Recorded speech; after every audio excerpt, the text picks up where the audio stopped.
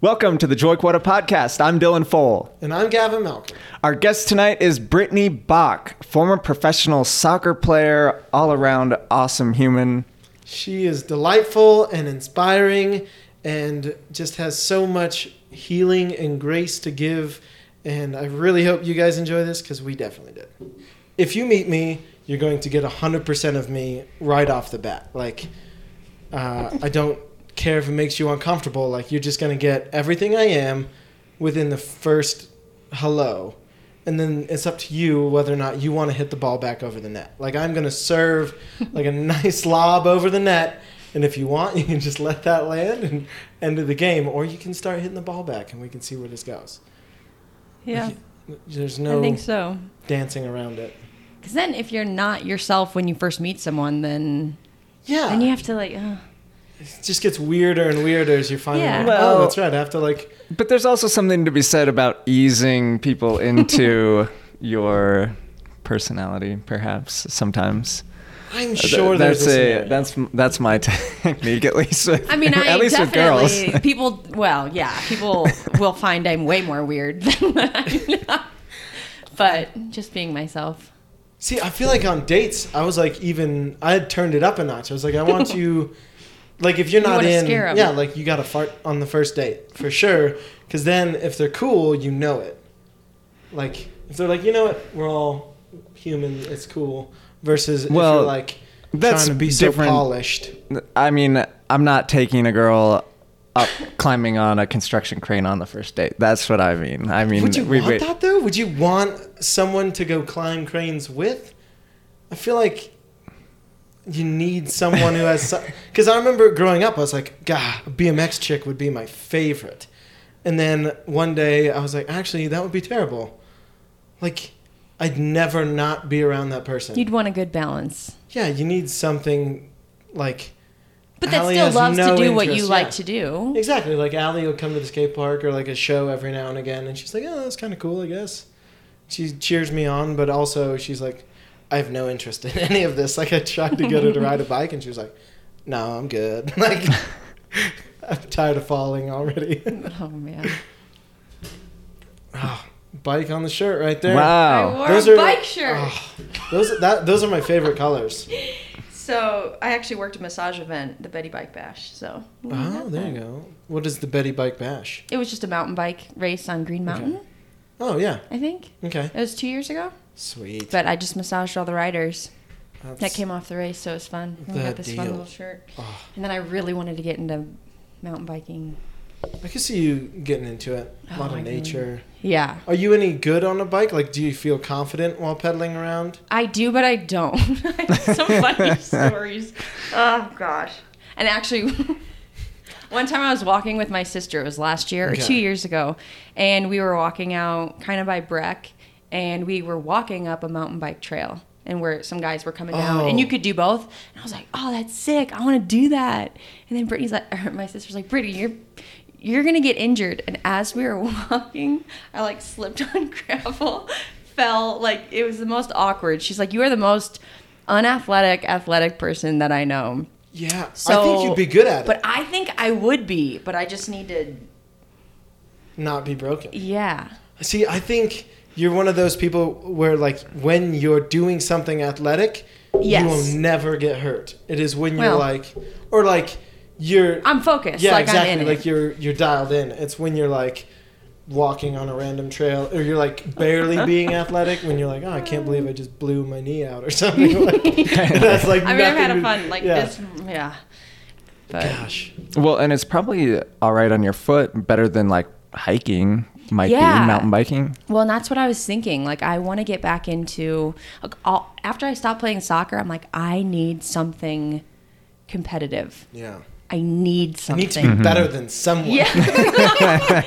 Why am I like that? But yeah, I do. Yeah. I when I'm playing or doing something, I'm no, I need to beat them. Even if I am doing the incline. Have you guys ever done the incline? I want to. Okay, so I've done that. But I'm okay, I got to get the next person. Okay, I got to get the next person. I got to get the next person. And so when I'm doing stuff, when it's in a race type thing, but with my knees and all my other surgeries, I'm running is maybe not the best. Maybe I should get into biking. I really want to do an Ironman triathlon, but I'm like, let me just heal first. So Yeah. I get over my sounds head. great, except for all of it. Every single aspect, I feel very confident about the biking portion. Well, yeah. But other than that, I'm a terrible swimmer. 100-mile bike swimming, ride? I'd probably drown. You feel confident on a 100-mile bike ride? I think I could genuinely do that. I don't know if I'd can't. be incredibly quick. You guys do all the crazy tricks But I think, and like, flips. My body knows that motion well enough to push through 100 miles. It's like, On what, a road 10-mile bike? run or something? 10? An Ironman? No, it's a marathon. Well, yeah. I genuinely would be impressed with myself if I did a 5-mile run. And then the swimming, I would for sure drown. I think I would too. Garbage I would get swimmer. Clocked in the head and panic. Oh, it's not panic. It's genuine lack of talent. Allie is so good at swimming. And I remember the first time we went swimming together, she wouldn't stop laughing. Like, it took a while before she finally was like... Were you doggy paddling? No, but, like, my body always is bike pedaling. Like, even when I'm in the water, that's the only motion my legs know how to do. When I'm running, I'm basically just pedaling. Like, it's all comes back to pedaling. And so she's like, you're the least efficient swimmer I think I've ever seen. And that's including babies. You can learn this skill. Yeah. We just got our scuba certs, and she was pushing me through the water when I was supposed to be towing her for like a time swimmer. She's just pushing me through the water. Oh, man. Yeah, that's pretty great. You guys. Are you any good at swimming, Dylan? Nope. Oh, that's right. Yeah, because you're No. like training with the old resistant bands and stuff. Yeah, I want to get better at surfing, but Yeah. That's the only reason I'm interested in swimming is To surf? is So when you fall off?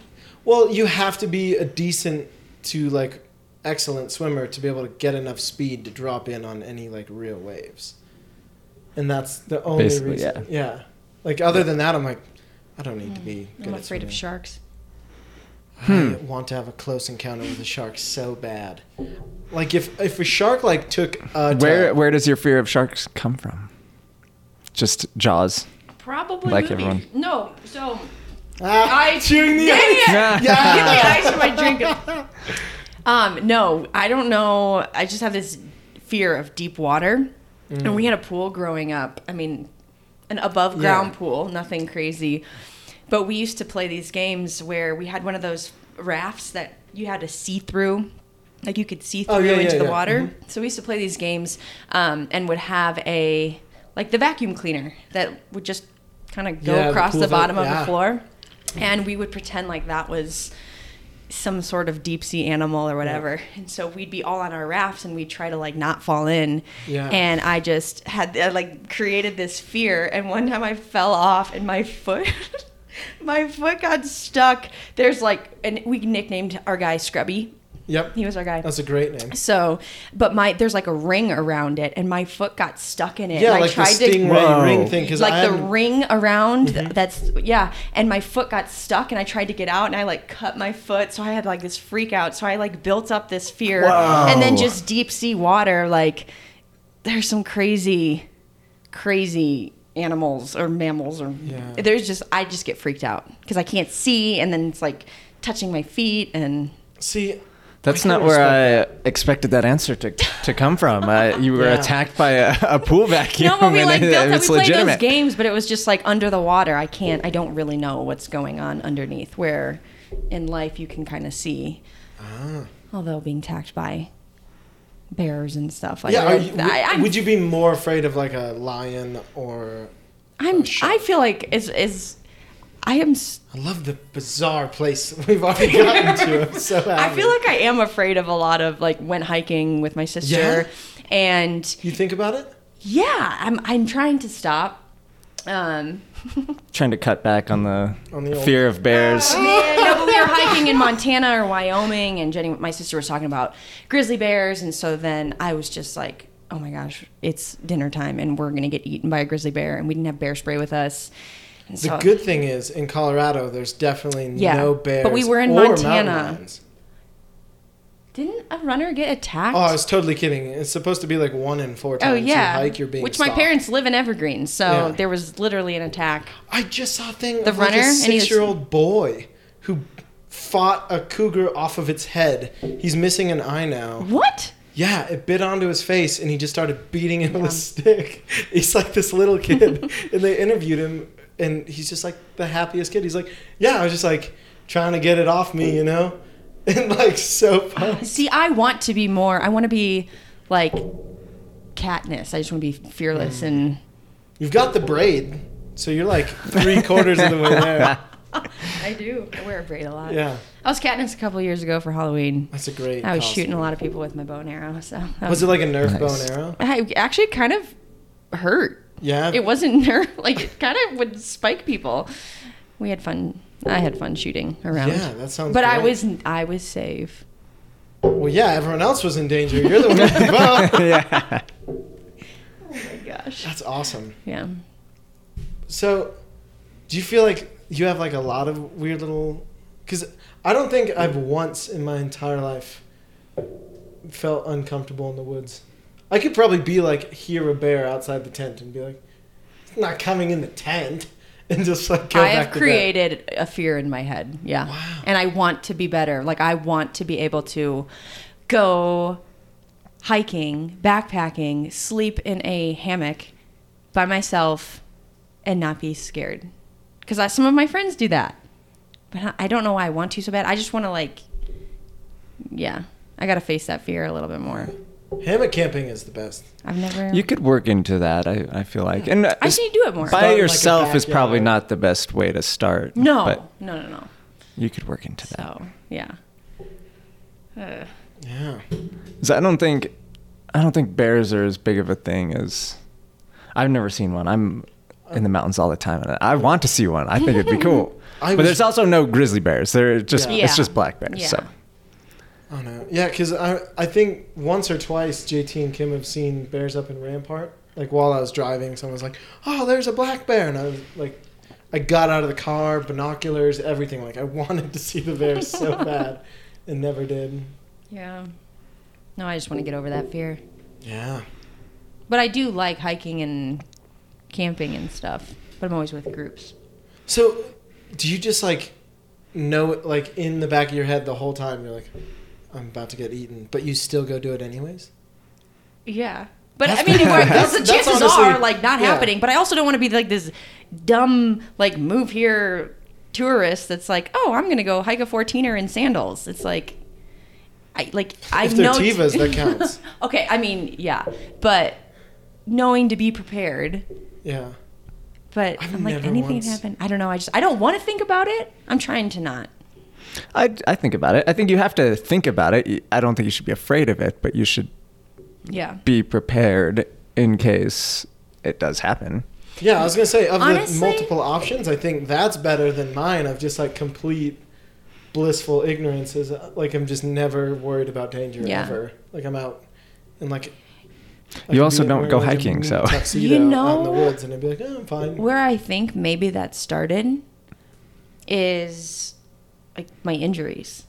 I would just play and I was fearless in playing, and then an injury would happen and I'm like, are you kidding me? And then I'd play through and then fluke things would happen. And so then I started to build that in my head, like the fear of what if that happens again. So I think those fears started to build up because I was like, well, they're happening. Like, and I'm not doing anything. I wouldn't play in fear, but the more and more in the surgeries that I had to have, I was just like, I don't know when the next one's going to happen. I'm not playing like it's going to happen, but at the same time, But like I it didn't is going change the to. way I played. Like I played Yeah. very intense and aggressive. But it just came. So for me, I don't know if that fear of like, I don't know what's going to happen kind of translated into the fear in, well, what will happen? I don't know. That's actually pretty legit because I've noticed now, especially when I ride dirt jumps. So we both have broken feet for those who are listening in. The same bone in the same foot. Yeah, the last 2 years I've had 2 broken bones, both from dirt jumps, which I've ridden 7 times in the last 2 years. I've ridden tons of concrete skate parks, street spots, you name it. dirt jumps and me for the last 2 years have not gotten along at all. Just landing and then on the pedal, just everything, you name it. Like launching over the bars and breaking my collarbone, to the foot I just overshot a jump and just somehow broke my foot. And now every time I ride dirt jumps, I have to like stop my head from like following a weird rabbit hole of like, dude, you could like case that jump, smash your teeth out, or like something insane, and I just have to like, no, puppies, anything nice. You have to train your brain to like how like to go a certain route. Like in soccer, I had to, after a couple of them, like the visualization of replaying the injury in my head and how it happened. Because then if not, I keep going back to that same thing. Wow. So it was like retraining, going through that, whatever specific moment it was, and reversing and changing the outcome to like literally. Wow. Did you come up with that on your own, or was that like a coach? I mean, we'd heard a lot about visualization, but who did I see? He works with a lot of Olympians. And so I started seeing him in Houston. I am totally blanking on his name. I love that you just casually dropped in that you were basically an Olympian. No, I didn't say he worked on. I said he works on a bunch of Olympians. Yeah. You. No. Basically. Basically. All right, well, let's start at the beginning then. How did you get into soccer originally? Just like any other kids? That's just what you did? Or? I was a little tomboy, and ever since I can remember, and I do have I've had some concussions, so some of the stuff is just from what I remember or what I remember my family telling me. But I liked playing every sport, so I went and played any sport that I could, and just loved competing, loved playing against boys, and soccer took off. When I was 8 years old, I was on a team called the Pink Panthers. Nice. And we were amazing. We were an awesome team, but we were a really close-knit group. And so I played some basketball. In middle school, played a little volleyball, did some track. I wanted to play football. Like, I just wanted to play everything. Yeah. And soccer, because of that team, and just we did a lot of traveling, it became kind of my sport. I was good at it, obviously. And then that's where I like ran with it. And in high school is when I had to stop playing other sports competitively so that I could focus on soccer.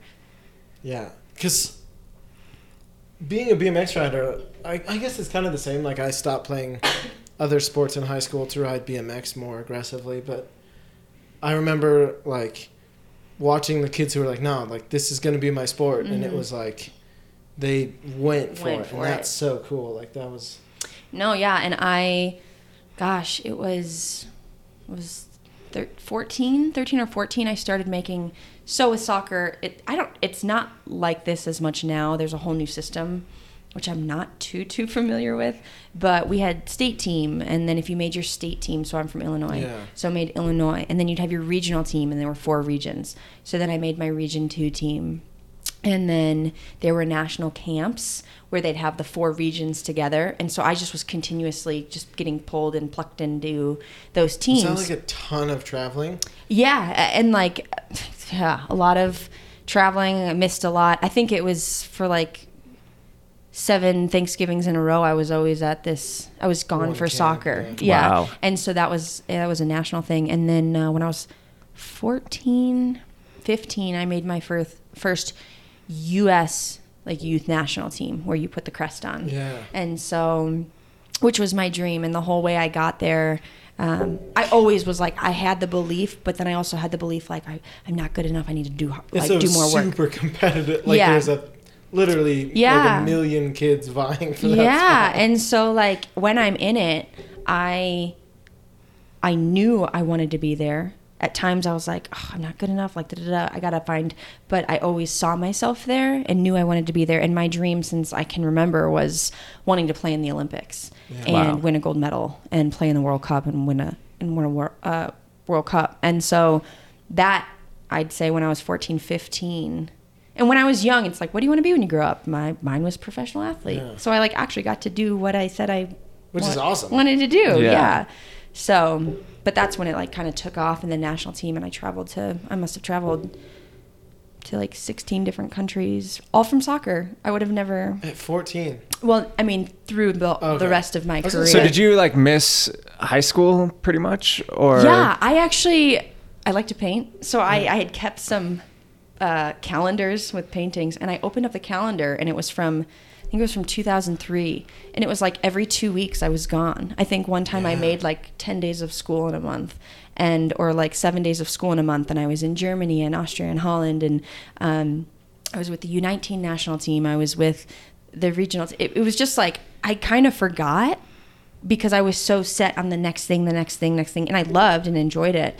But I did miss a lot of school and learned how to get my schoolwork done. And school was very important to me. Like, I wanted to make sure I got into a good college and, like, continued on with my education. Because it's always like, well, you don't know if you're going to actually play, you know? Yeah. It's a big gamble to just bet everything on the one. Yeah. Well, and I'm blown away. Like, how cool is it that you got to do that? Like, your parents were, like, sending you all over, because I definitely know kids. Like, I got accepted on the state team for lacrosse, and then they were like, yeah, you're going to travel essentially like every other weekend to a different state, and it's like this much to join the team, and then you have to pay your own way, like, to each event. And my dad was like, no. Yeah. Like, you're hanging out here just because, like, I'm not going to spend like $3,000. It's a lot. It's an investment, and a quarter so that you can go play lacrosse. Like, I think like my sister also played soccer and club and played D1 college, and my brother played some sports.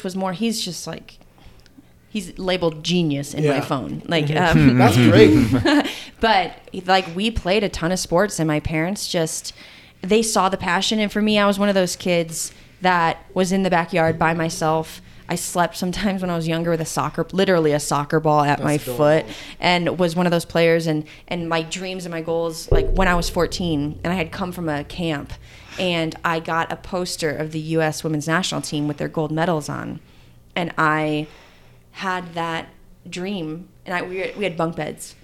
So I had it above, and then ripped off a cardboard box and said national team, just do it. And I had the little glow in the dark stars, so that even when the lights went out, like, that was burning in my eyes. So like, I wanted it.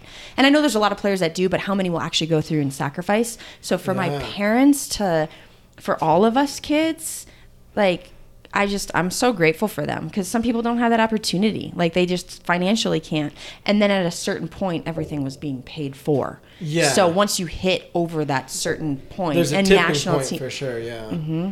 Well, and like you said, like, every kid grows up, or most kids grow up like, oh, I want to be a pro athlete or something like that. And very quickly, when they learn how much effort it takes, it's they're like, lot. Yeah, I'm good. Like, I'll be a whatever. I mean, even us for bike riding a little bit, like... Yeah, 100%. Like, as soon as I found out what it really took to become a pro athlete in BMX, I was like, oh, no. A, like, that sounds very expensive, but B, also, like... I mean, you miss a lot of times with friends. You miss a lot of... Yeah, they take it just as serious as, like, someone in the NFL or in, you know, any Olympic team, like, because now it's an Olympic sport. And, yeah, they, like... take it just as serious, because the people that I was all hanging out with, that I was learning BMX from, were all from like the era of BMX where like no one took it serious. It was like, I knew, like, the guy who I ride for got his first sponsorship from showing up to a contest, crashing aggressively 3 times in a row on all of his runs, and someone was like, that was the most burly thing I've ever seen, you ride for us now, and just gave him a frame. Versus now it's like, that was really breathtaking, but also, are you a professional when it's the camera's on you, and are you, like, there's so much more to it. Yeah. Where it's really truly like a professional sport. Yeah. Well, you pour in everything, like, and I even look at the kids, like, man, when I look at like the gymnasts and the age at what they are really, because for soccer, I mean, it's more so you're a little bit older.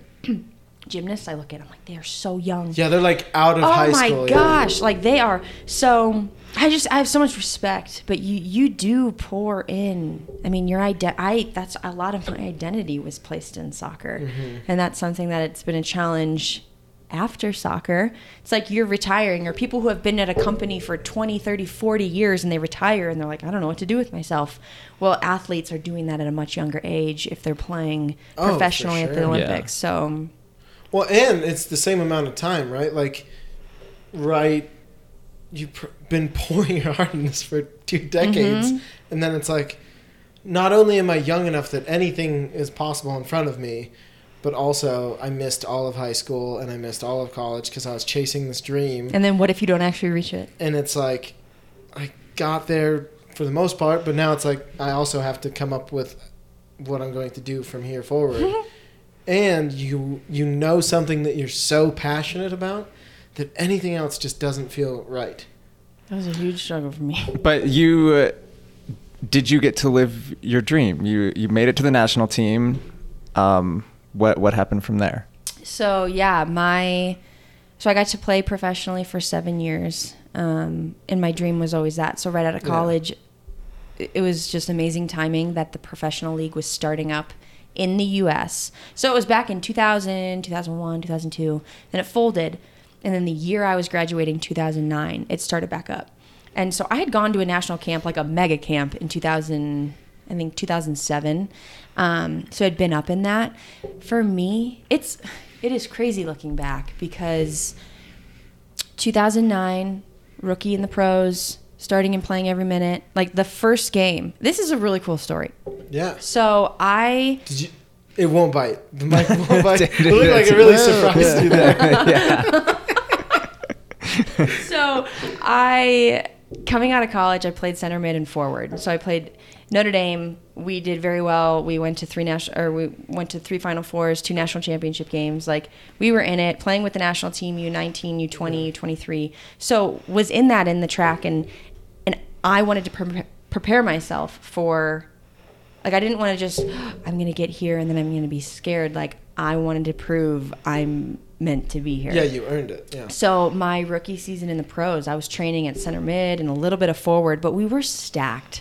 Like we had the national team players, Shannon Box, Allie Wagner, like national team players that were playing for our women's team, and Marta as forward, if anyone knows soccer, the Brazilian, she was 5-time FIFA Player of the Year. So we're coming into this, and really the attacking bunch was taken up, like the positions. Yeah. But I was training. I'm like, I want to play. Like I am not backing down. Put me on the field. I'll be any position. Yeah. Well, 4 days before opening game, coach comes to me and he's like, "Hey, Britt, how do you feel about center back?" And in my head, I'm like, center back? How do I feel about center back? I don't want to play center back. Like I've never played. Yeah. And I was like, well, I want to play. So yeah. And so 4 days before opening game, we start training me and I'm like, I am aggressive. So I'm stepping forward and our back line's like, Box, stay. Yeah. But the first game, our opponent was Washington Freedom, and Abby Wambach was the forward that I was marking, and then Lisa Devanna. So they are just like world class. If anyone knows soccer, like the best of the best of the best. And so it was like, okay, welcome to the pros.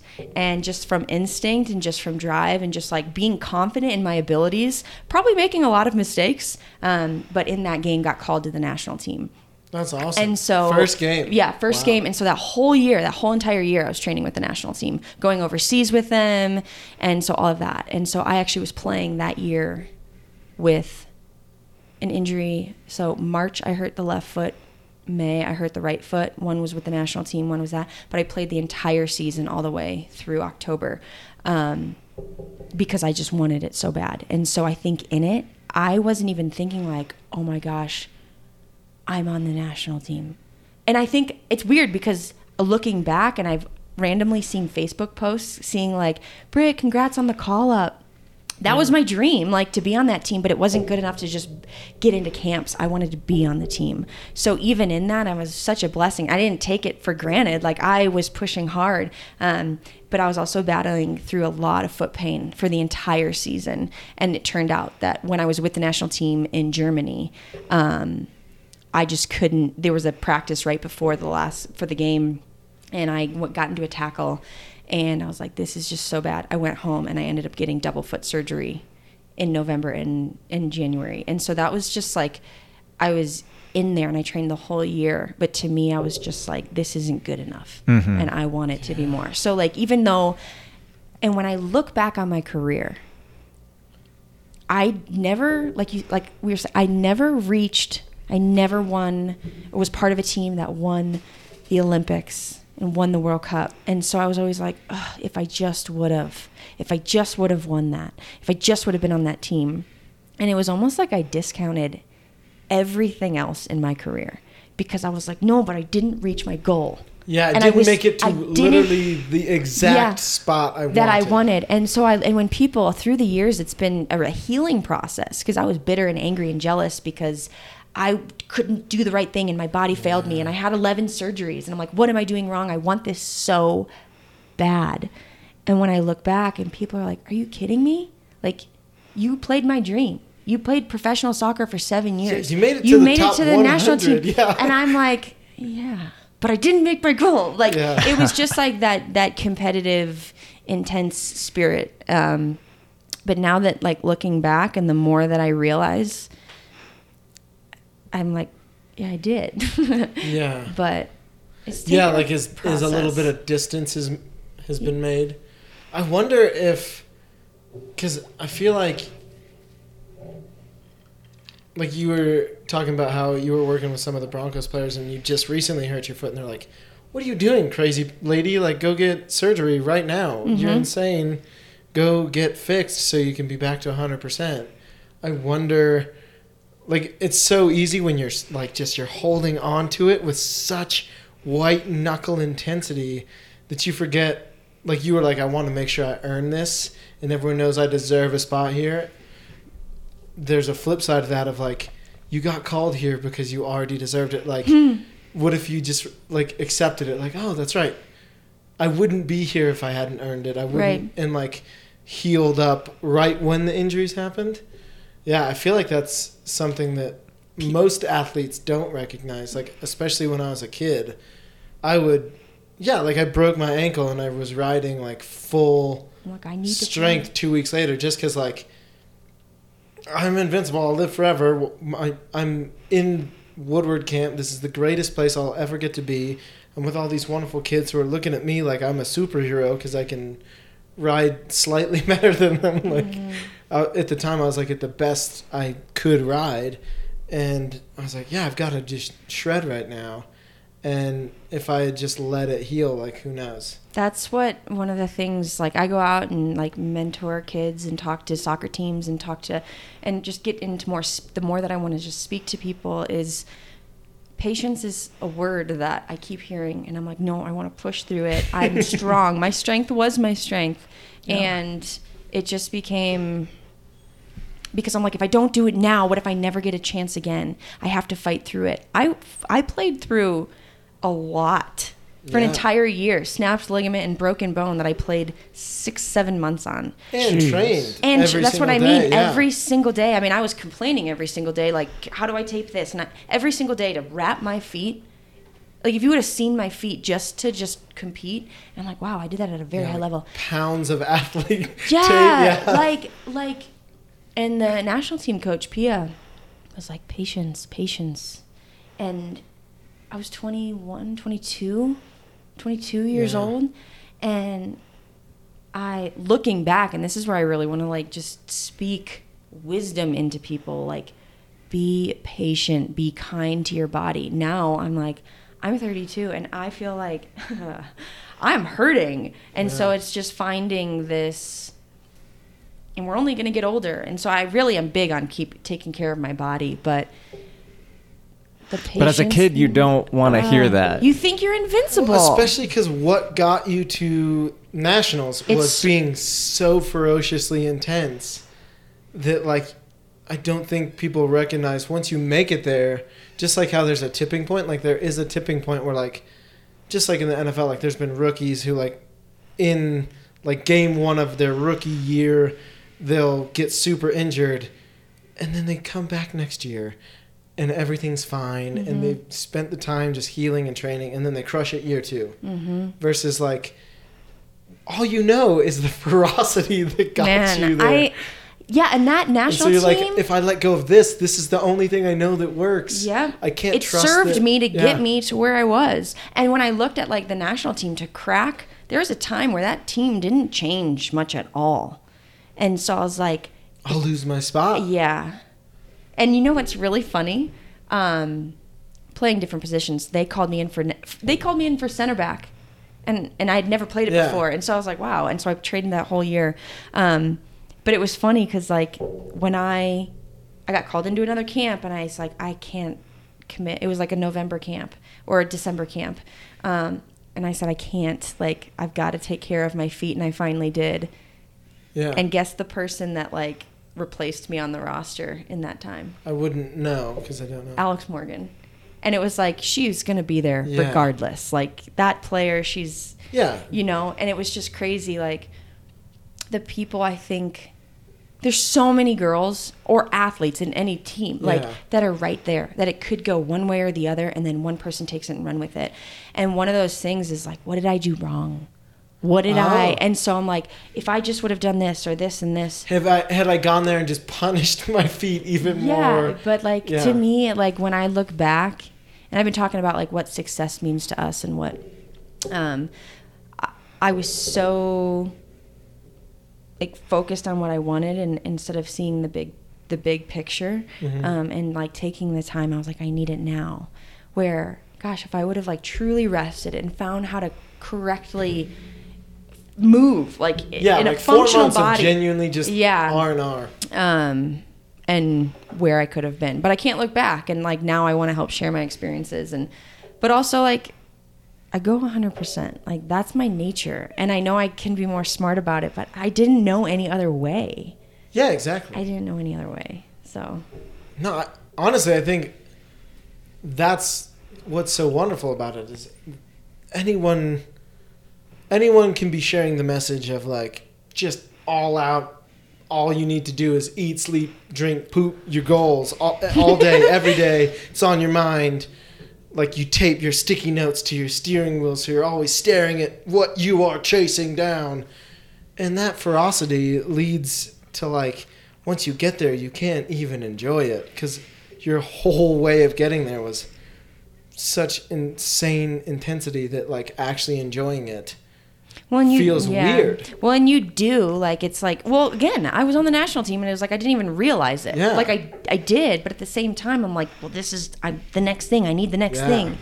And I was chasing something. Had really put my identity in that. And to grow out of that the last couple of years and really realizing, like, my true worth and my identity has been a process, but a beautiful one. Yeah, that's the part that I'm interested in. Yeah, and that's really important. Do they have, like, programs in place, or are you just on your own? Like, are there people you can talk to about this? So for me, I've really struggled. Yeah. Like, I held on. I'm like, I feel like everyone else who doing all the same stuff, retires and they move on, like, now they're doing jobs and they're successful and they're all this. And I kept looking at what other people were doing, and I'm like, how do I move on? I held on for so long, and there's still a part of me that looks back, but I've definitely matured and grown, and time helps, and being grateful for the time that I had. But I've spoken to several athletes. I've listened to several podcasts of these athletes who the struggle beyond the sport and beyond the fame, in a sense. And for me, I was just craving, like, that's why I just love what your guys' podcast, Joy. Yeah. Because I think I was chasing happiness, like the next thing, that'll make me happy. That'll get my goal.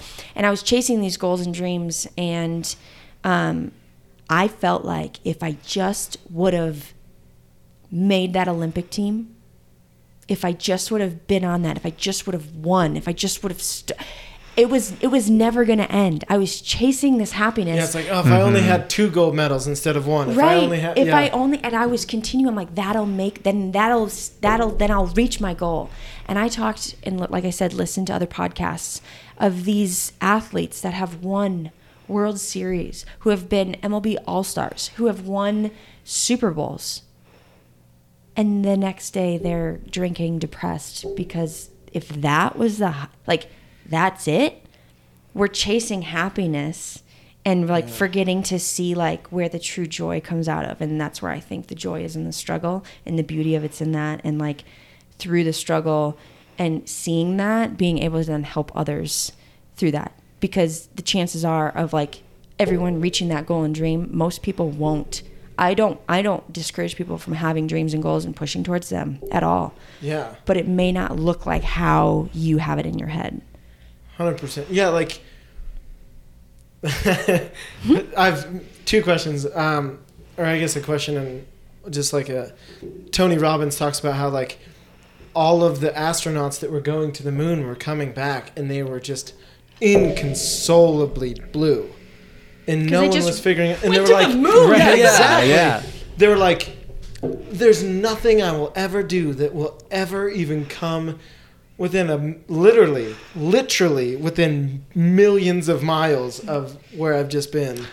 I don't think it's quite that far, but I'm not an astrophysicist. How do I possibly find euphoria or joy or like that same level of passion?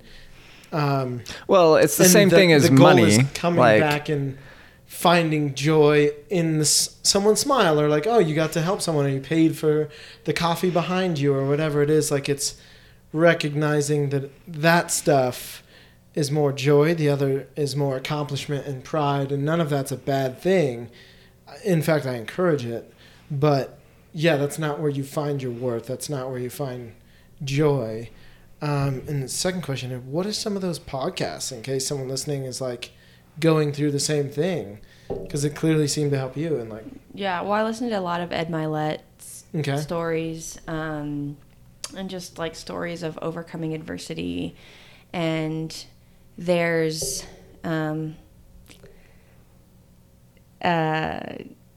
it's called Stage 4 to On Stage, and it's a story. I dated this guy for a while, and his story is incredible, and he brings on people who have overcome like great odds, and where they take their life from like the lowest of low. Stage 4 being like stage 4 critical cancer. Yeah. So, but Ed Milet, I listened to that. I forget what episode. It was the baseball player. But yeah, where they struggled because they were like, I reached the pinnacle.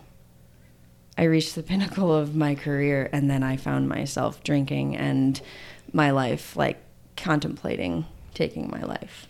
Yeah. And it's like, so there's a lot within there. Where was the other, people have sent me stuff, but for myself, like I've talked to several athletes just in person, and on the phone, other professional athletes, because I'm like, I'm struggling so much. And he goes, and to be able to speak to some of these like ex-Broncos, and he's like, man, you sound like I'm talking to myself right now. Like I'm listening to myself. He goes, I can relate to you so much. And when I hear that, for me, like that is my passion, is knowing how much I struggled and how much I put my identity in my sport. That's something that maybe I just haven't found it yet, and I'm sure there's other podcasts that I just haven't found. But I want to talk to the people. I want to talk to the athletes, and I have my own mini podcast. It's like 5-minute little episodes. That's and awesome. It's called Surrendered Strength. And so for me, it's kind of like the goals and dreams that I've had and got to the highest level, or about the highest level that I could, and then where's life beyond that? How do I dream again? How do I find a new goal and a new passion? And that's where this idea of, man, it's so interesting, because like I remember playing soccer, and the pro league folded one year in 2012, and I ended up going over. I played a little bit of semi-pro here. I was like, this is not the level. I want it to be more. So then I went over. Yeah, I don't want to feel like you're slipping back. Yeah, so then I ended up going over to Sweden and playing. And I go out there. I leave like my family, my boyfriend at the time, my just a lot of things I left to go overseas. And within 3 weeks, because of another injury, I think I was compensating, and the way I ran, had another injury, blew out my ankle so bad that I eventually had to get surgery. But I was like, I come all the way overseas. I give up everything else to chase this dream of my passion of soccer. And now that's taken away. And it really started, like, that's where my heart really started to to just be like, what is going on? All the things I'm passionate about, playing sports, all this stuff, if everything's taken away, like what makes us happy? Like imagine if you, like, hope it like never does for people, but like imagine everything that you loved was just, you couldn't do it anymore. Yeah, whatever like, that where thing would is, you find your happiness? Because we find happiness in the moment, and it's like, I can't, like, even just for my foot, like, I can't play sports this entire summer. It was since April. What is it now? September. Couldn't play sports. Couldn't hike mountains. Couldn't do all the physical things I wanted to do. And I'm like, that's where I find a lot of happiness and where I find joy, in a sense. And when that's all taken, not like taken from you, but you're not able to do it. Yes, it's not an option. Where do you find like that peace? And so for me, like that's been a journey that I want to combine the identity of being at the highest level of an athlete, putting my identity into that. And then also like, that was my passion, my dream. Now I don't have what I saw myself as. Where do I go now? Like, how do I don't even know how to dream. I don't even know what I want because the thing I wanted, I can't have. And I was so focused on that. So I want to help athletes. And that's why I go out and I'll speak to like any age group of athlete, but for like preparing them for not like train hard and put everything into it. Even if your very best will not make a professional team, give your best anyways, because you'll fall into another passion. And that's like your joy and your happiness is not like, if we're chasing something it's a moment, like those times will pass away. But true joy, I think, is where we go through the struggle and we like, it's not just like, oh, it feels good, so that's why I'm happy. Like you find the beauty in it. You find something deeper. Yeah. So I want to help athletes do That's that, really and cool. people do that. So well, yeah, I think it's important, and I guess you're wanting to be what I asked you if it existed. Yes. So maybe it doesn't exist until you, which and maybe there is, cool. and I just haven't really like dug deep enough. But for me, you're the only one, bro. I'm doing it. All comes down but to I you. do like, because the more and more I crave like healing, and I question, and like through like depression and questioning and anger and bitterness and holding on, and I've listened to a lot of things that have helped me, like, okay, gratitude, and do these small. I'm not the only one, right? Yeah. But to be at that high level, like my parents, my family, they've never been to that level, and I never think I'm above anyone, but it's like they haven't experienced that kind of thing.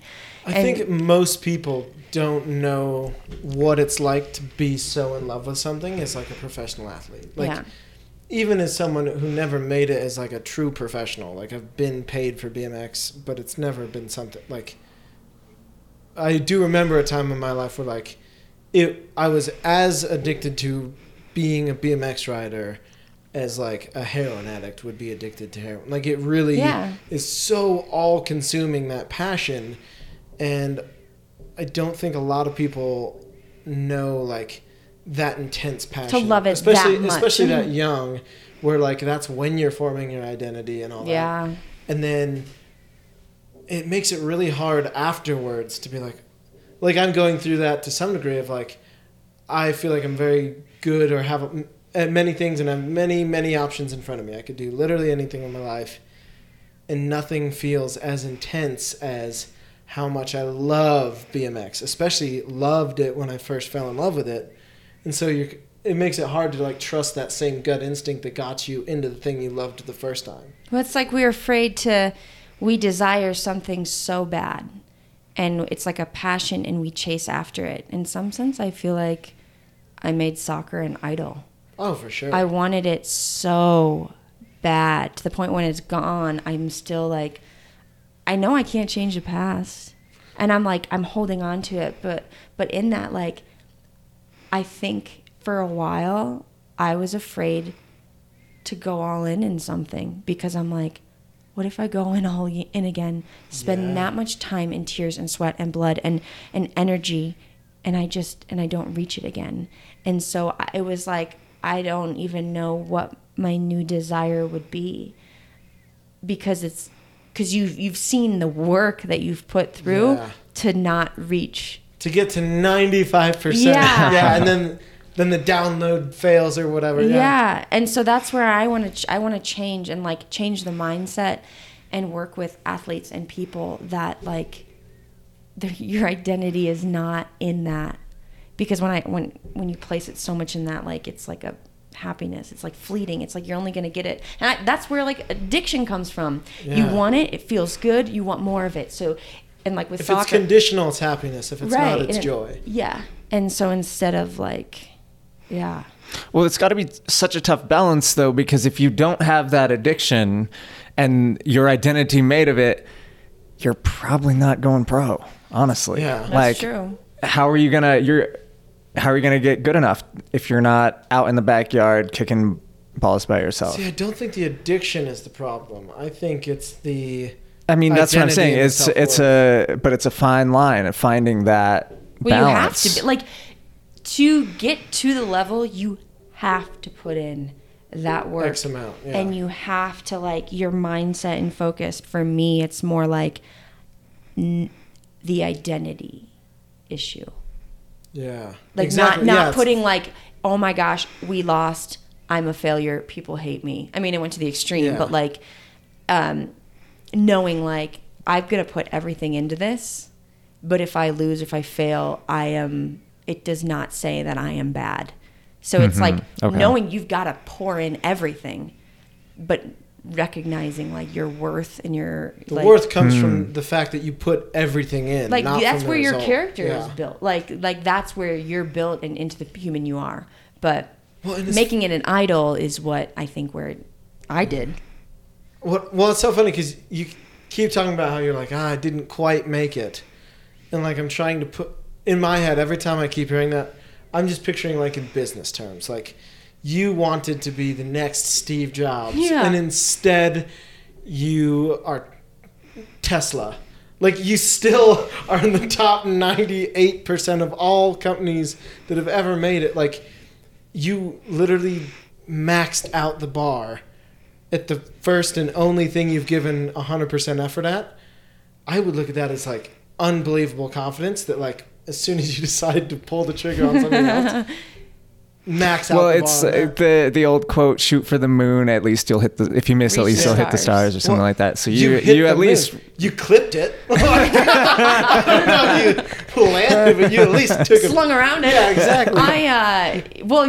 And this whole idea of like, what does success mean to you? Has really been like, okay, you can, all these people with businesses and all these that became super successful and all of this, and to me I'm like really wrestling with that because a lot of it I comes to like I don't want to gain the whole world and lose my soul. Like I it's like we're chasing after this, but for what are my motives behind it? And when you look at like success, what, like if you were to think, well, what does success mean to me? Like it's like, oh, is it if I would have made the national team and had the gold medal and yay, like then what? And you'd be in the same place, right? Then you would be. It would never be enough. Yeah, and so like finding that like joy and like I'm doing this, and success is, for me, it's like chasing and pursuing that deep passion in your heart, not because of what the world says or what people expect, but like chasing after something and then doing what you say you're gonna do, and even if you fail, like persevering through that. And that's what builds you. And like that brings joy. And like joy can even come down to the smallest little thing. Like I go to the lake and I love watching the birds fly, and I like simple little pleasures versus like needing the biggest hit in the biggest like.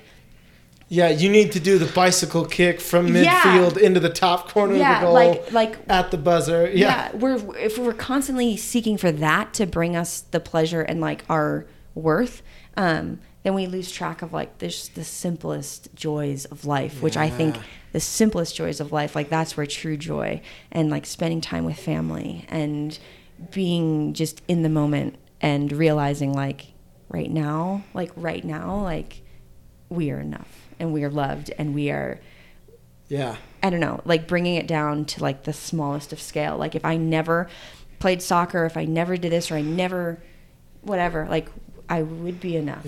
And like that's where joy is just like. I think of it as like the Office Space theory. Like I would rather take a percentage of a bajillion pennies than have to keep making $1 million gambles.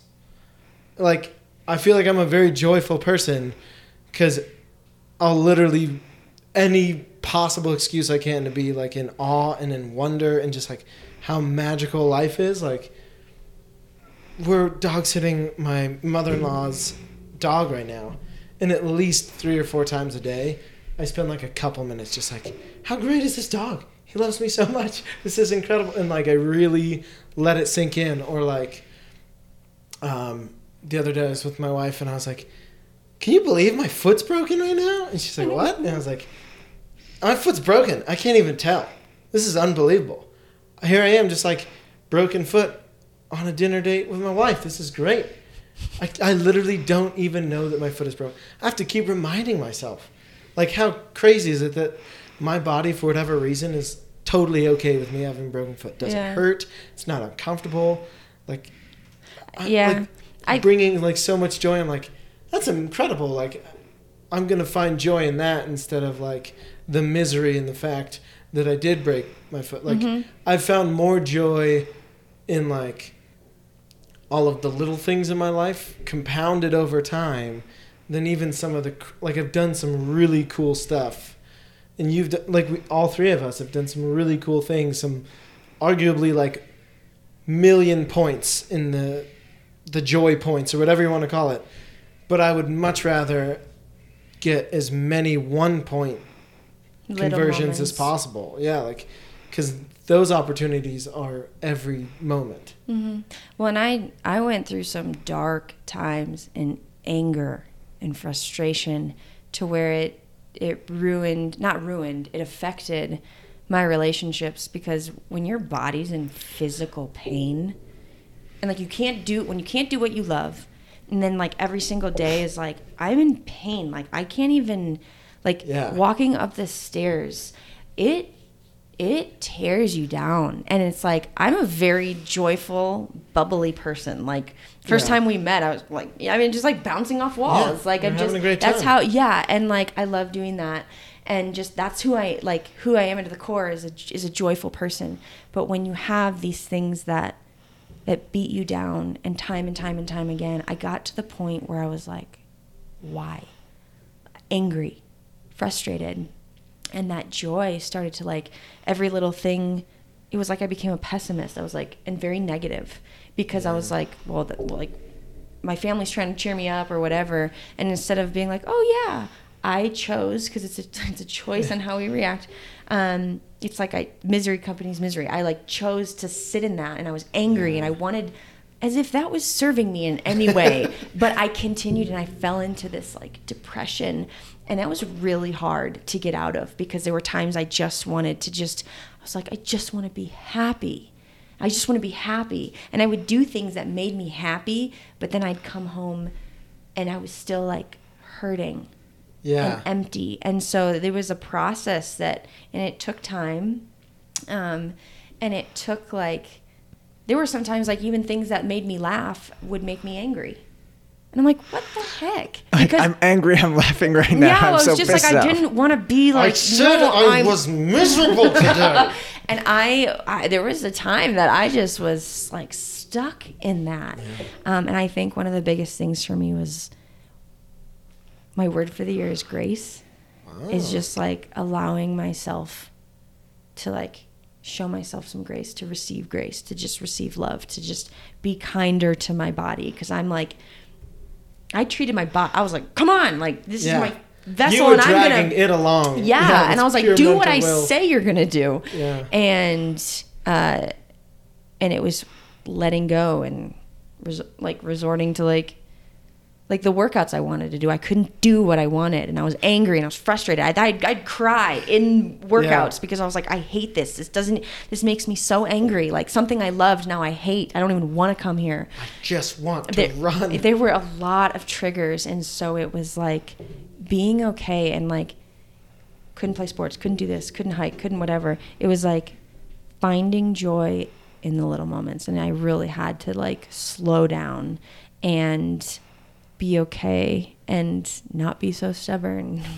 Yeah. And like with this foot, it's been 5 months or whatever. And I'm like, wow, 5 months just passed.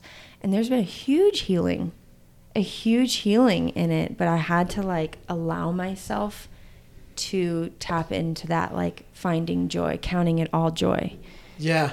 So what made you start that process? Like, what was there one catalyst that went from anger to at least like finding joy in one little thing? Or even recognizing that there was a problem. No, I recognized it. And I think I have known it. I think there's, I think I built up a lot of shame in myself because I'm like, people struggle worse than me. I have a pretty dang good life. And I had a pity party and I was angry because I was hurting and I couldn't do the things I wanted to do. I was being, exactly I had a very all selfish, I held on to the past. And so it's been like, honestly, years of healing, but through the past, even just 1 year, just realizing my worth, going to counseling for the first time in my life. Shout out to counseling. Yeah, and I'm like, and it was just like, just little moments. I also had a lot of head trauma. Like I had a brain map and did neurofeedback. There's a lot of trauma in my head and like the emotions and the stress and the anxiety. And I have anxiety attacks. So there were a lot of little things. And I'm a massage therapist, so working with other, like the healing in my body, it wasn't, I knew where I was at. And I knew that it was a choice to be. It was a choice to just choose gratitude, choose happiness. And I was like, I know it's a choice and I keep choosing wrong. So I built a lot of shame up in myself. Like I'm very aware what I'm doing and I'm still choosing wrong. I know it's a choice. And it was a deep sadness. And so with the counseling, with the, just being kind to myself, trying to change little habits, changing the words, the verbiage that I would tell myself, because I was very harsh on myself, and I would pour out onto other people, and like they would for whatever it was, and they'd just be so grateful and like how much I helped them, and I'd go home and just cry because I was like, why can't I do this for myself? So I started to put a lot more, started to just show myself some grace and receive grace and like know like I'm loved and I don't have to be the best at everything, although my competitive spirit wants to. Like it's I don't have to, I get to. Yeah. So it was one of those things that like I knew it for a while, but I didn't know how to get it. And so putting good, positive thoughts in my head, that's why I started listening to a ton of podcasts. There's another podcast, Father Mike Schmitz is I don't know, he's just funny. He does CrossFit and he's just awesome. And like, there's a lot of healing in that podcast. My faith is huge. Yeah. So pouring into that community, in prayer. Sometimes I wouldn't even want to go to prayer because I was so angry or embarrassed or knowing like, I just felt a lot of shame. So like the things I say that I go and tell other people are regardless of where you're at now, where you were before, whether you were like the top of the top before and now you're down here, or whether you just thought you were the lowest thing in the world and you're trying to climb out of it. Like no shame, no judgment, no comparison. Like comparing yourself to others, where they are, where you think you should be, where you were. No shame, no judgment, no comparison. And I had to continue to tell myself that. And when I would shame myself or shame my body or shame myself like for not doing the things I said I was going to do. And so with podcasts, with a lot of better self-talk, with humbling myself and doing like the most boring, lame workouts that I thought, but starting to move better. And it was just one day at a time.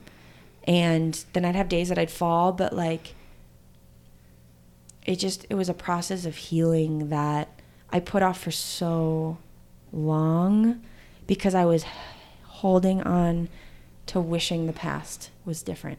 Yeah. Well, it's so funny that like as soon as you finally started actually healing your body, everything else came in, right? Like I think it's healing. I don't think that that's a coincidence. Yeah, like I think like healing my soul, and it's interesting because like I'm on crutches. I just recently got off of them, and I'm like, man, I'm like in life, I'm using a lot of things as crutches. I'm allowing this to hold myself back, and there's fear going forward that I'm not good enough, that because I didn't make because I wasn't on the World Cup team, who wants to listen to me?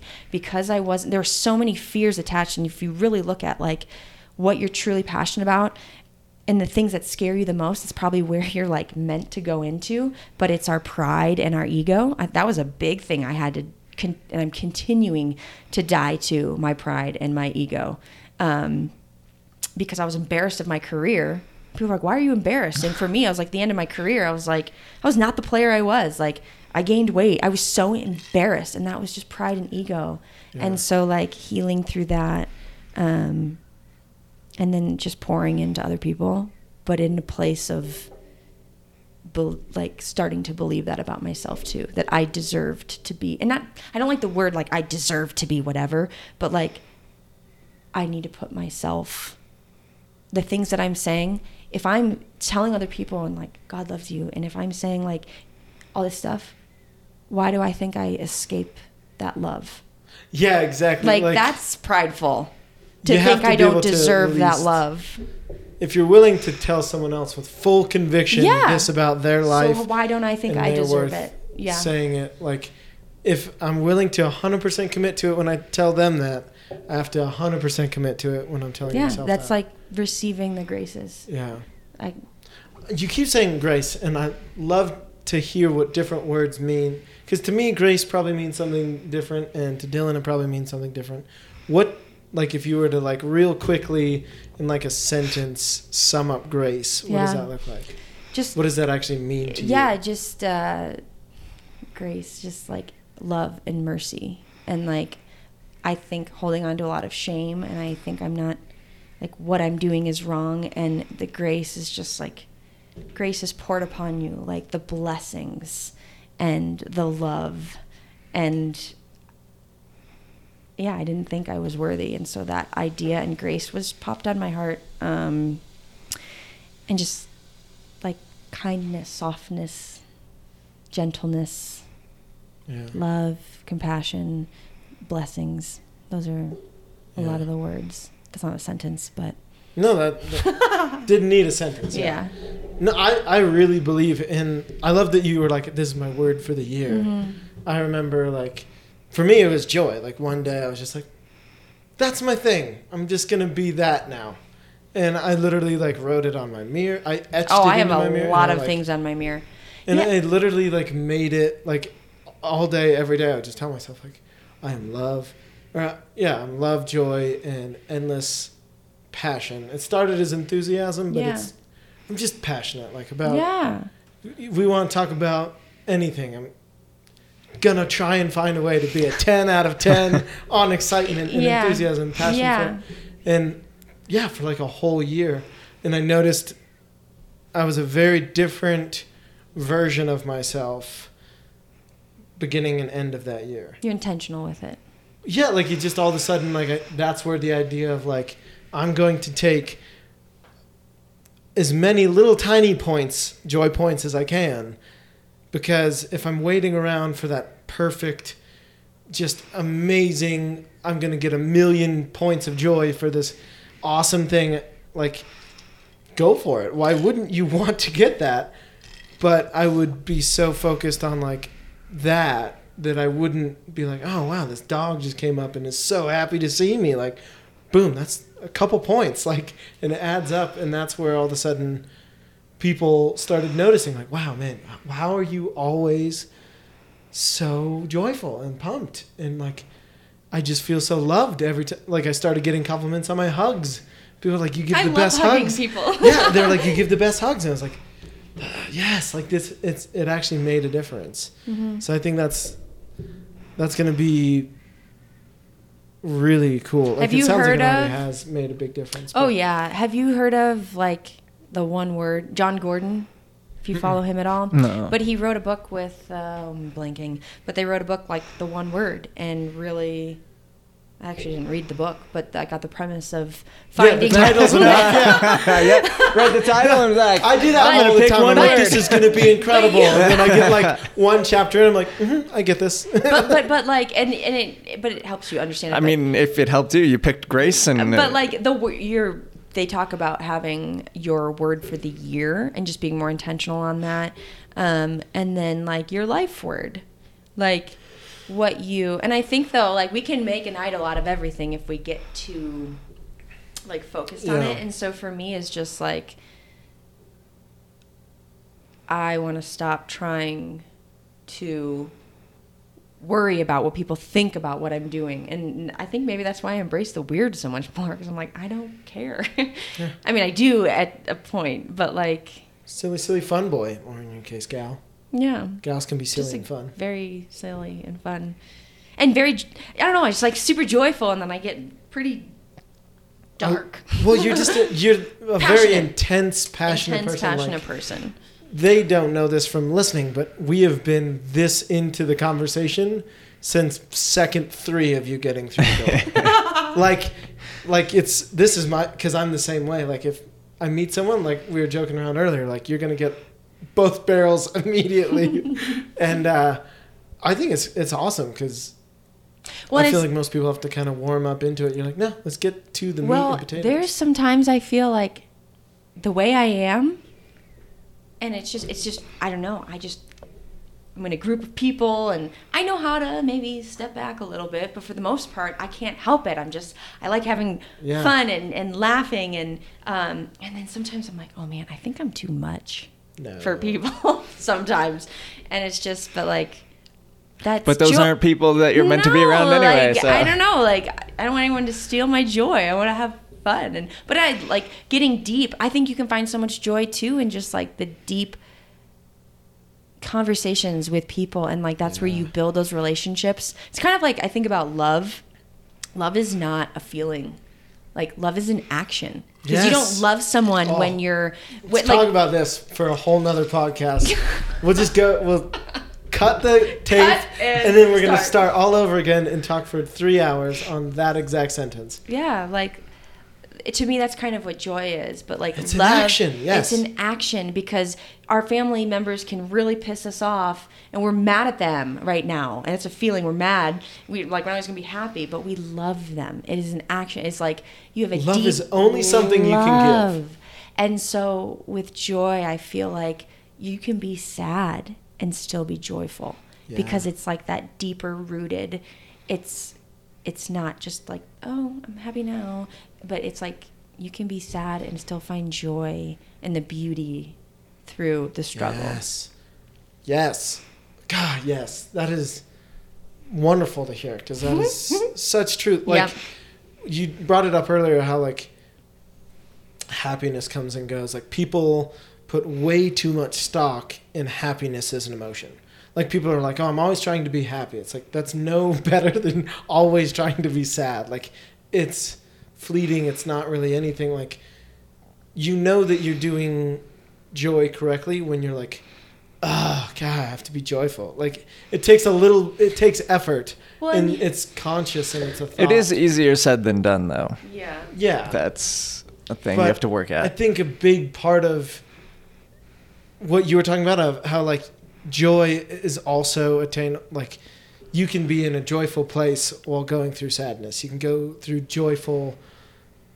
in a joyful place while dealing with struggle, and often you can find it even in the struggle. In the trial, like consider it pure joy. Exactly. When you face trials of many kinds, because the testing of your faith produces perseverance. Like it's the persevering through that where it's like, I know this is hard right now. And that's like through all these injuries when it's really hard, or people have battled cancer, people have battled death, people have battled like loss. And it's like, where can you, like, you're not happy in those moments, but you find joy because you realize like through that, you will persevere and you will be stronger and you will be better for it. And it doesn't mean that it takes away, like you're still sad in those moments and you mourn and you're supposed to feel. If through that moment you're like, nope, I'm just gonna choose to be happy after my grandma died, like Like, no, like emotion of sadness and anger, like those are real emotions that we're meant to have. But like you find joy through it, through like, I have persevered through this, and like this has made me stronger. This has built me, and like, just as I continue joy on is an through action. life. It's not a reaction. It's just happiness a is a state. reaction. It's something that it's a result of. It's something that's externally produced. Like, I'm happy because someone gave me a raise, or I got this, or this happened. Joy is something where it's something you created. You intentionally were like, I'm going to be joyful, and it was kind of created and put out. It was gifted. It was given You're just gonna to the world. It wasn't taken. joy. It wasn't received. Yeah. And like you were saying, Dylan, like it's harder said than done, because when you are in those deep, dark moments, it's so hard to see it when you're in it. And then you look back and see where you've grown. So like choosing joy, it's like, it's okay to sit in that grief or sit in that emotion for a little bit, but just don't stay there. Like, you can be in the pit, just don't decorate it. Like, if we stay there. That's great. That's great. Yeah, I love like that one. Did you come up with it? No. Oh, I don't even know I don't remember where I saw that, but that's magic. I love that. I think magic is going to be my word for the year. for next year? It's a rolling calendar. It's Oh, not okay. The fiscal year. Yeah. That's great. Yeah, joy is awesome, and that's definitely my me word. But magic. What's going to be your word for your trip, Dylan? Yeah. Yeah, because theoretically you'll be gone at least a year if everything goes the way you want it Right. to. That's a good question. I'll need to. Now. What are some good words? Dude, maybe we do the 12 Do you already have noble planned where qualities you before we go? I have the start. Yeah. Cool. Yeah. Yeah. That's magic. Magic. I'm gonna really need to Think about that one. Yeah. Yeah, we can't put it. You can't just say it. You gotta think about it. It's like evolution is. I guess that just popped into my head of like. Just a change, transformation. Exactly. Yeah. Gonna turn into a beautiful butterfly, dude. Right. I mean, I'll have to, because I'll be by myself otherwise. Like, it'd be so easy to go just sit in your room alone in this hostel where you don't know anybody, but you're going to be so lonely. So you better get out and make friends. Otherwise, I'm going to be You're going to by have so myself, much fun. so. Like I literally was just at the gym tonight, and we were in the sauna with like 10 people. And you think about, we could easily put our headphones on and just focus on ourselves and whatever, which I like doing. Sometimes you need to. Yeah.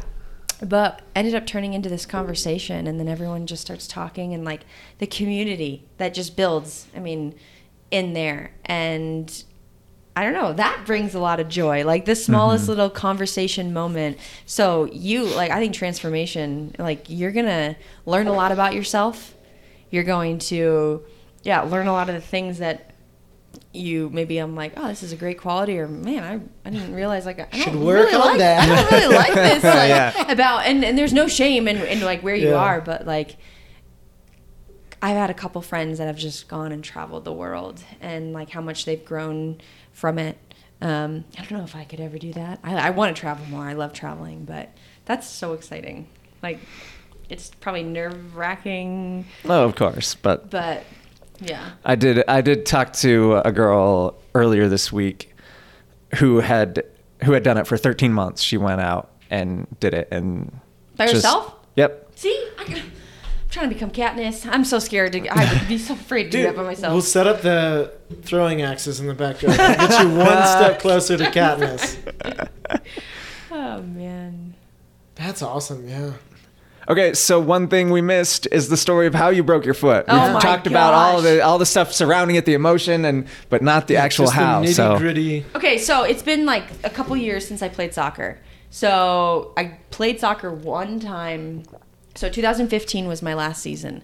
I really didn't play soccer, touch a soccer ball, but juggling a couple times. So you'd think like, okay, I get back. I was fearful to play soccer in the sense that like, I just don't want to get hurt again.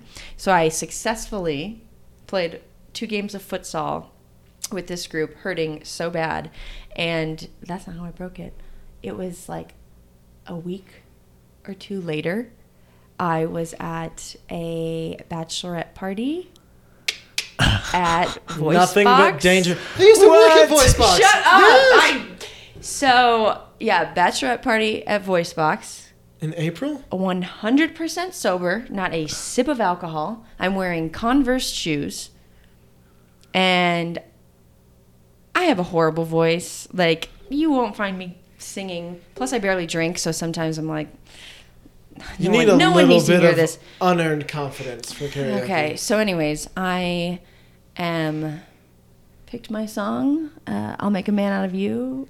I was literally singing that last night, and Allie told me to shoosh. Yeah, so yeah, got a little into it, and I was just running around, and I'm like going across the floor, and my ankle just goes, pew, snapped.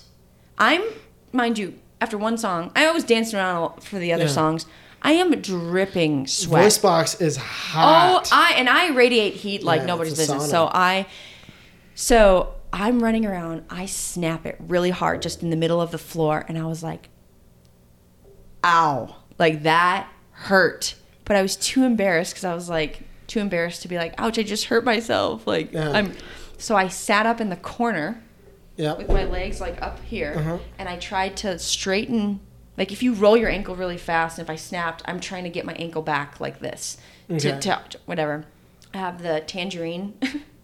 Tambourine. I kept calling it a tangerine all night. So I was just sitting there playing that for like 15 minutes. Way to still contribute, though. No one knew I did anything. Yeah. And I'm sweating. I'm like, man, this freaking hurts.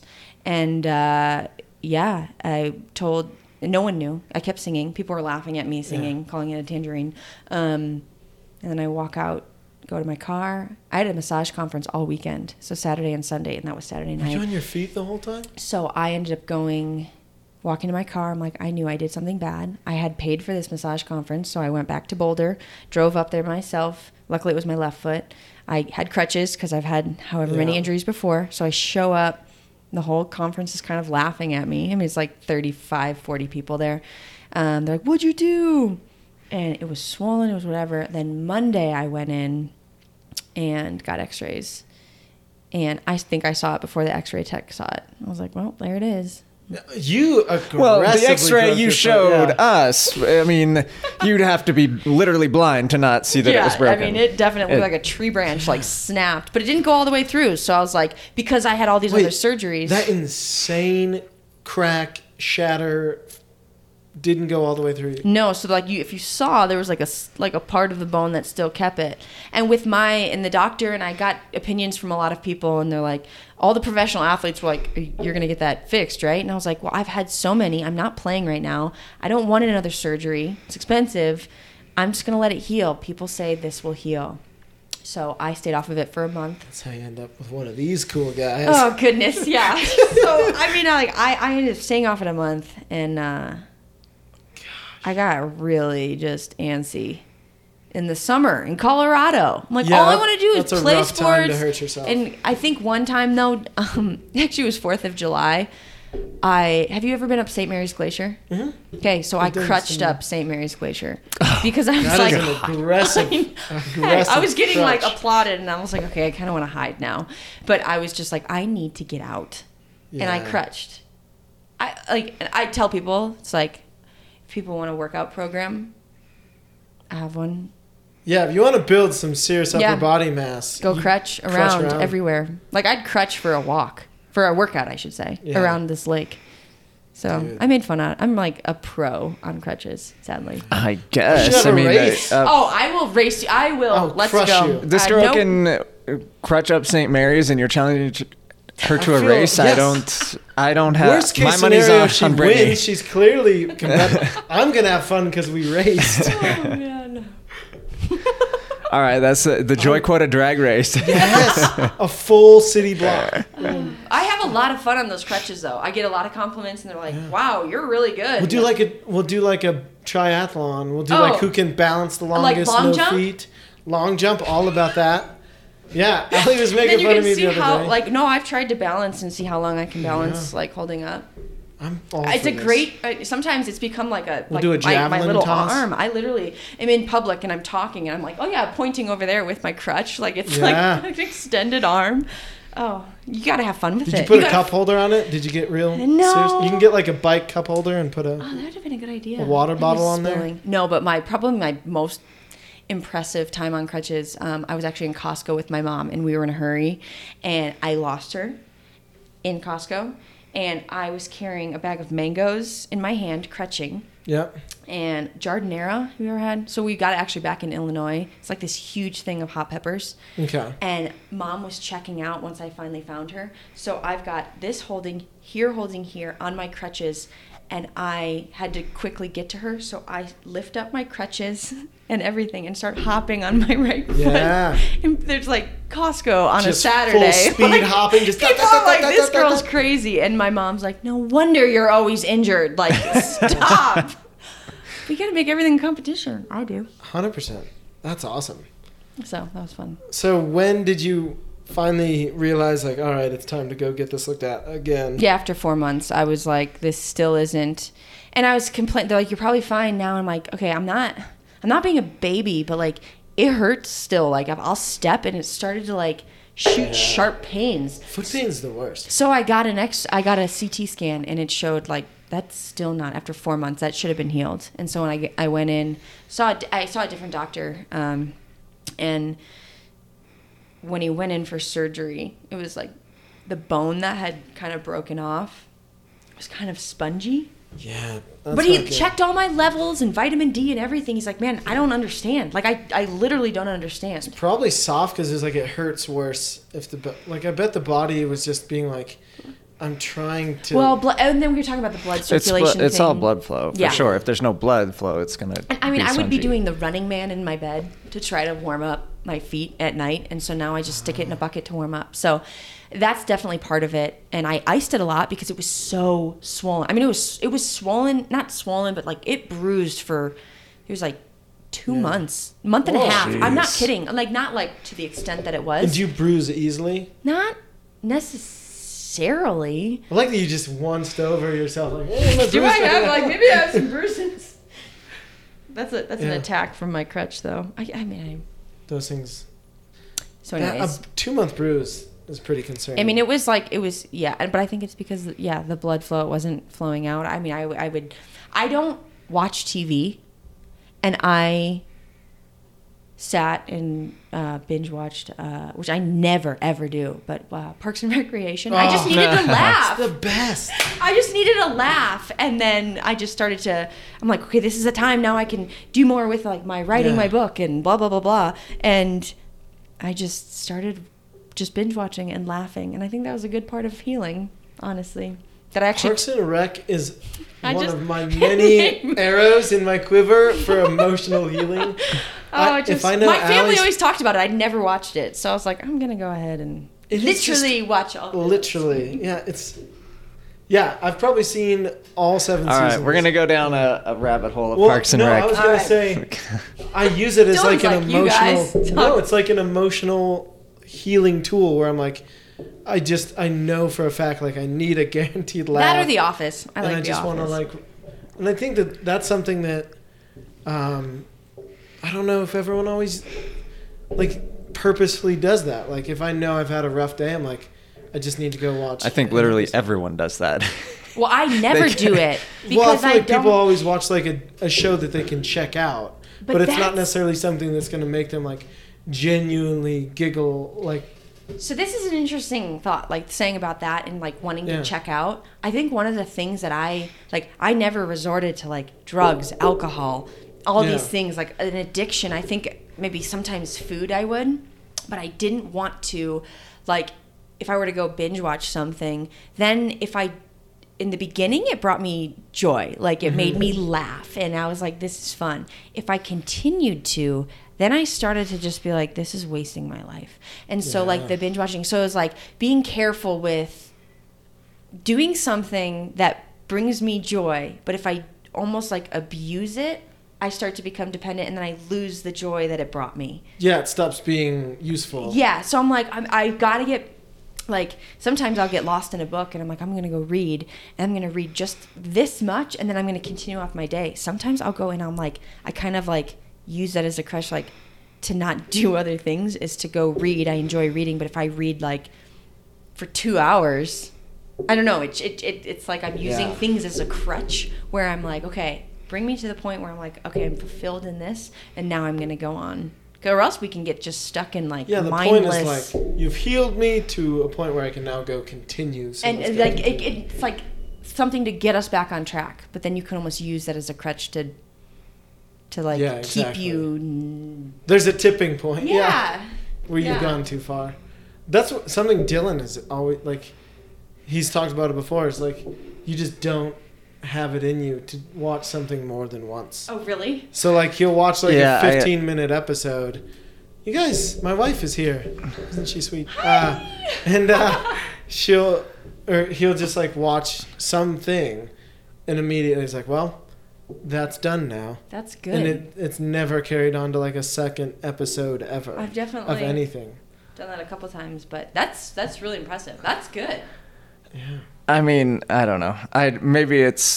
There's times where I will watch like one episode of one show and then a different episode of another show. So I will still be sitting there for the same amount of time. I just not two of the same episodes. When they just keep rolling over to the next one, and there it goes. Well, that's their trick. They get you. There's definitely times where I want to, because it's like the ending or whatever.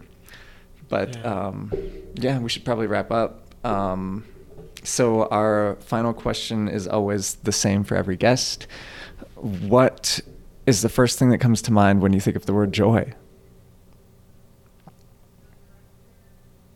And it doesn't have to be like profound or anything. Like, this is just for you. Joy, I don't know. Just, for me, it's just like a state of being, and not even content, but just like, maybe it's content. Just good with where I'm at. I don't know if that, just content with where I'm at in whatever state I'm in. Heck yeah. Awesome. Cool. Yeah.